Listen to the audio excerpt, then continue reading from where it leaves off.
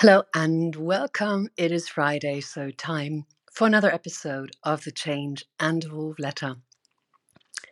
Thank you for joining me and thank you for your time. And we are today in episode 3 about narcissism. And today I am going to tell you a bit more about the covert or vulnerable narcissist. But before I start, just a few words, because I realize that the series is polarizing quite a bit and appears to have hit a nerve. And yet there is something I really want to clarify, and I believe it cannot be said often enough, and even if I mention it in the first episode already, and that is that we really all have narcissistic tendencies. And we need these, as they're usually good and healthy and more so important for survival. What I'm bothered with is that the word narcissism gets tossed around a lot in our selfie-obsessed, celebrity-driven culture, often just to describe someone who seems excessively vain or just hopelessly full of themselves. So what I'm talking about are not people with narcissistic tendencies. I'm talking about those full-blown narcissists that use and, more so, abuse others for their own gain. So having said that, let's dive into covert or vulnerable narcissism. It's probably common to imagine that all narcissists are dominant and a bit overwhelming in social situations. So it might be surprising that covert narcissists are often introverted. And they tend to be extremely sensitive to criticism, and they always suffer from low self-esteem. They can be defensive and even passive-aggressive, but they are less likely to overestimate their emotional abilities than grandiose narcissists. Covert narcissism is, well, you could probably say a more secretive, introverted kind of narcissism. But don't be mistaken. It is just as selfish, manipulative, and harmful to relationships as overt narcissism. What you could actually say is that a covert narcissist is more like an undercover narcissist. And that's probably why it is so much more difficult to spot them. And all the information I'm giving you here is from my own personal research and more so from a lot, and I really mean a lot of personal experience. And with that in mind, the signs of a covert narcissist are quite different from a grandiose narcissist. But of course there is, well, as in most things in life, no black and white, and the lines between the two types can actually blur together. What may seem unusual at first is that a covert narcissist practices self-deprecation. And they very often self-deprecate and put themselves down or criticize themselves. And sometimes this is even done in a humorous way or as a joke. A vulnerable narcissist, well, as with all narcissists, struggles with low self-esteem, having this constant feeling of unworthiness and believing in their own inadequacy, and struggles with self-praise. But there's a reason why the vulnerable narcissist self-deprecates, and that is simply to solicit praise and encouragement from others. And they do this in the hope that you will disagree and give them a compliment. And yes, of course they are fishing for compliments and praise. So in other words, for the covert narcissist, self-deprecation is just a way to manipulate others to give them what they so dearly crave. And even if they offer you a compliment. They only do this because they want to prompt you to give them one in return. And it's quite simple. For the covert narcissist, selfishness and self-deceptions are motivators for most of their behaviors. But in contrast to the grandiose or overt narcissist, the covert narcissist actually spends more time thinking about their own talents or their own accomplishments than talking about them. Because they do tend to live in their own heads and this world of their own making. And those talents and accomplishments of the vulnerable narcissist may be real or just fantasy. But when they are real, the covert narcissist wants others to talk about them and be praised. And if they are fantasies, well, they will most certainly insist that they will accomplish them. And their fantasies are often, very often, grandiose and larger-than-life dreams. And again, because vulnerable narcissists suffer from low esteem, they often tend to avoid realistic goals. Instead, what they do is to fantasize about amazing and even heroic endeavors, identifying with famous and accomplished people. Covert narcissists are also really, really good at holding grudges. And instead of speaking their mind and standing up for themselves, they rather hold a grudge when they feel wronged. They also often hold grudges against someone they perceive to have gotten something that they deserve. For example, if someone is asked to be part of an event they believe is their territory, or when someone gets a promotion that they feel that they deserve. And when a covert narcissist holds a grudge, well, it can breed bitterness, anger, and even the desire for revenge. And they often will bide their time, waiting for a chance to get revenge. However, simply because bold actions is not their habit, their revenge is often petty and, well, seemingly insignificant. A covert narcissist uses passive aggression to manipulate others, seek revenge, and ultimately feel superior. Never forget, even though they have low self-esteem, in their fantasy world, in that world of their own making, they are superior to all others. So they will lash out at somebody they perceive feels superior to them or has accomplished something they did not, as they feel almost constant entitlement. And in order to satisfy their need for entitlement, the covert narcissist may use sarcasm or jokes couched in truth to make others feel inferior. And they will wait for just the right moment and strike. And yet, when you have the audacity to confront them, they will pass it off as a mere joke or a careless comment.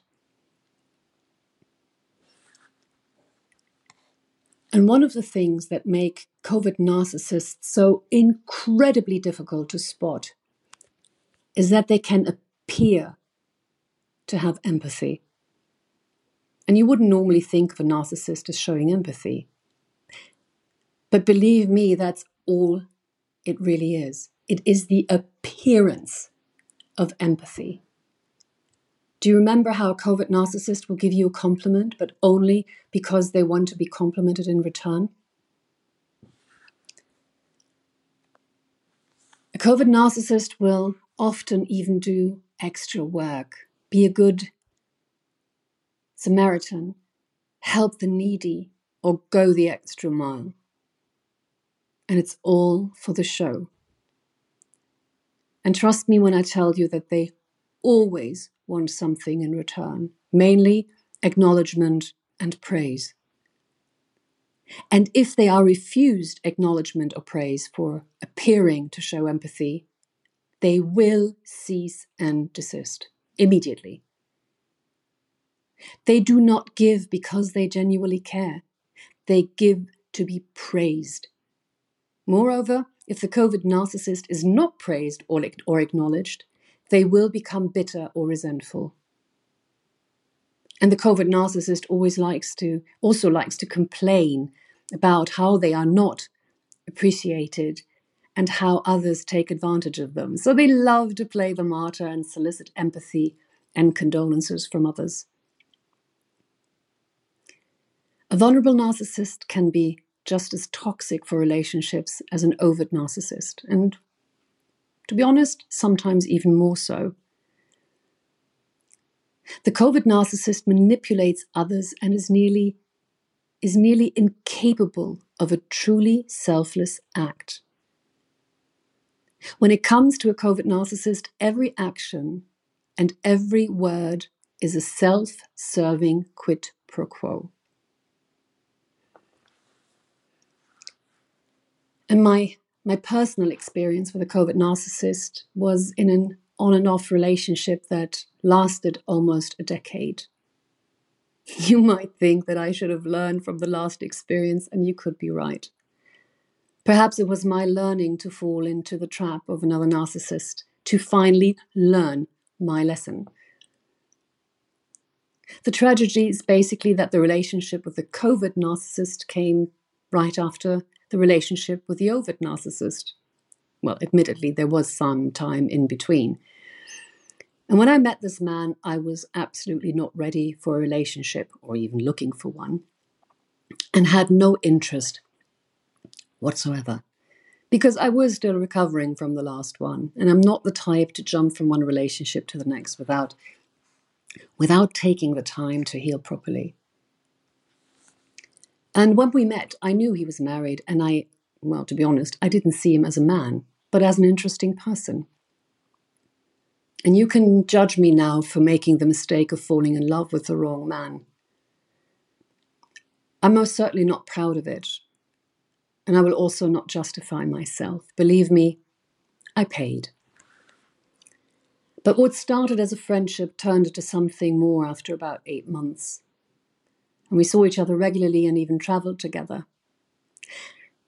I think one of the reasons I even allowed this to happen in the first place was that I knew my children would be safe from him. I would never have to introduce him to them, and he would have no influence on them whatsoever. And the conversations we had, well, they were wonderful. And I admit that it was just amazing to see that there's actually intelligent life out there. And when he moved to another country with his family, I was in despair. Well, but it turned out that we could still see each other almost every fortnight because he was still very active in Germany on business, and we traveled together quite frequently. And this was probably one of the reasons why it took me so long to realize that he was a full-blown COVID narcissist. In the stolen hours or days, it was relatively easy for him to keep the mask on, and I was deeply in love. The push and pull started relatively early in the relationship, and I again made the mistake of revealing my greatest vulnerabilities. Well, you would have thought I had learned my lesson there, and these were used against me again. In retrospect, he followed the classic pattern of a covert narcissist, which I will lead you through right now. The love bombing. So the love bombing is how it all starts. And, well, getting hit by this love bomb feels glorious. The lavish attention and affection, well, it seems to make dreams come true. It feels like you have found Mr. or Miss Right, your soulmate, and not realizing that you have been targeted by a narcissist. And when someone love bombs you, they often shower you with excessive or overwhelming levels of affection, attention, and even adoration. And they tend to mirror you, knowing what you want and need. And that might not even sound like a negative thing, but the goal behind this love bombing isn't always so innocent. It can actually be a way of establishing control over another person. And it can even make you feel guilty or ungrateful if you're at odds with your partner. And you might go against your initial instincts, for example, because you feel you owe it to them to do what they want. And the love bombing is followed by the high. Because when a narcissist has reeled you in, you experience an unbelievable high, which is very addictive. And you don't even realize that you are being manipulated, as covert narcissists are really, really great at reading people and even better at manipulating them. Which brings us to the gaslighting. Because by the time they have you where they want you, the narcissist will argue any doubts or concerns you may have away and even make you feel like a fool, ungrateful, or guilty for ever having questioned them. And you don't stand a chance arguing with a narcissist, as they are convinced and feel entitled to the only truth, which is theirs. Then comes the discard. And this is one of the inevitables in the game of push and pull. Discarding means throwing something away that is not useful anymore. A narcissist will objectify people or their supply. It means they see people as objects that are needed to be discarded when they are of no use anymore. So for them, you're just an interchangeable object that can serve their needs. And they will groom you the way they want, use you, and will then discard you. And they can be unbelievably cruel at discarding someone, for example, by just going silent or ghosting them without any explanation. Simply because in their eyes, you don't deserve an explanation. And they see absolutely no need to justify themselves.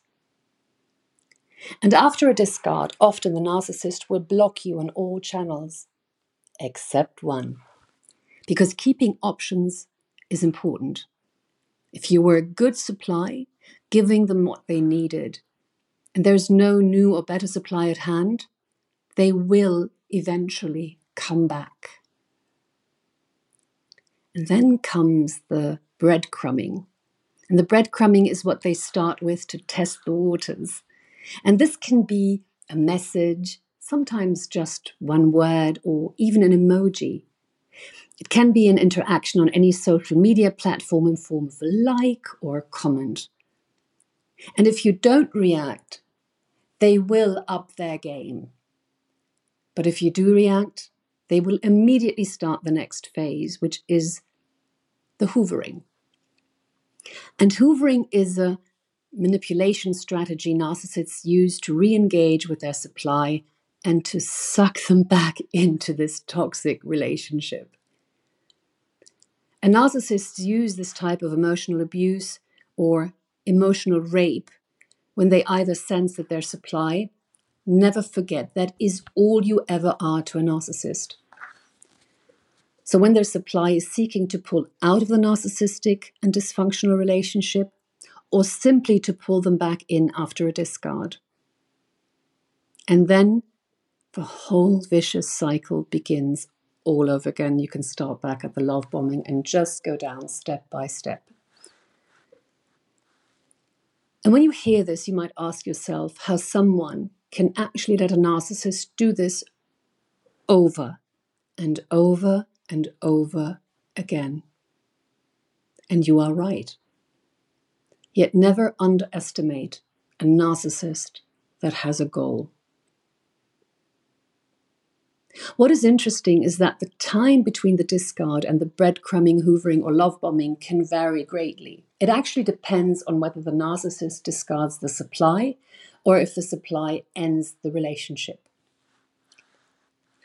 if it is the narcissist that discards, it can take weeks, months, or even years before the narcissist goes for the next round, as they were in control. But if the narcissist is left by their victim, they cannot bear it and the total loss of control over this person. And this is my experience with the covert narcissist when I dictated the terms of the end of our relationship. Let's call it that. It was 5 or 6 years into our on and off relationship, and he tried to discard me via Messenger once again. And I was still deeply in love with this man. I believed him to be the love of my life at that time. I told him very clearly, as all attempts to end what we have, yes, I still naively believed there was actually something there, as he swore he loved me, had failed miserably, that we should do it properly, and in person. So I suggested that we spend my birthday weekend together, talk, enjoy one another one more time, and part with some dignity and respect. I was actually quite surprised that he agreed, and on the first evening we went to dinner and he started crying uncontrollably. I was very much surprised, as I had never seen him like this, and believed that he was sad because our time was coming to its inevitable end. We did spend a wonderful weekend, and on Sunday morning we had breakfast and said our final goodbye.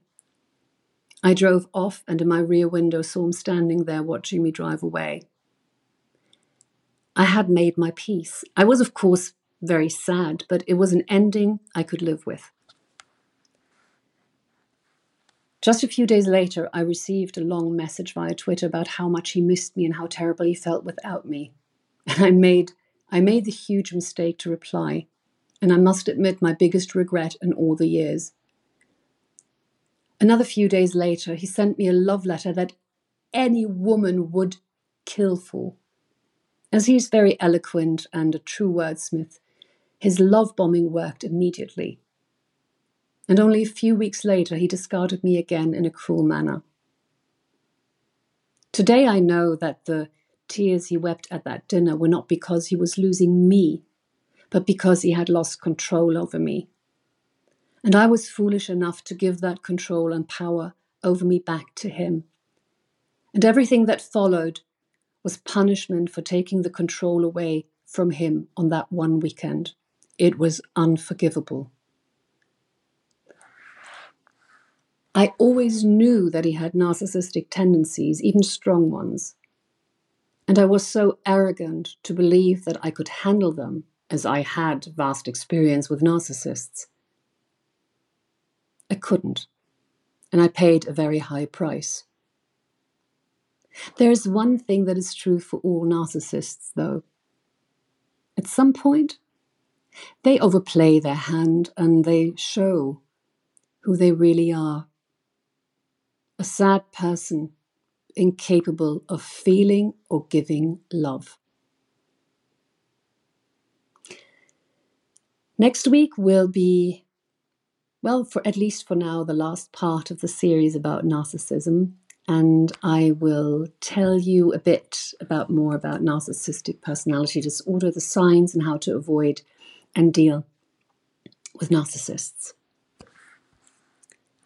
And my song of the week, well, it's by one of my favorite artists. It's Beth Hart here with Joe Bonamassa with Your Heart is as Black as Night. And this song could have been written for this topic. Great lyrics, great voice, and a great guitar. So, of course, this song has been added to the Spotify playlist where you can find each and every song from every Change and Evolve letter ever published. It's just one click away. Like it, share it, or just listen to some great music. And my poem of the week is by T.O.W. and it's called Liberation. What began as friendship became true love, not realizing it was one-sided only, always hoping from a sign from above that never came and leaving you lonely. The constant push and pull took its toll, having the wrong focus, wanting to believe, not knowing you were being played and a fool, that he was sincere was just naive. being used and thrown aside over and over again, reeled in with promises to never be kept ever, to come to realize that he is not a good man, followed by that one moment when you liberate yourself forever. And as an impression, I chose this lovely photo from Mr. Spock walking on the balcony on a full moon night. So thank you, as always, for your time listening to me. And if you know anyone that has been subjected to narcissistic abuse, please share this letter with them. And if you enjoyed this letter, leave a heart, leave a comment. I wish you an amazing weekend. And of course, as always, I look very much forward to hearing from you. Yours, Tanya.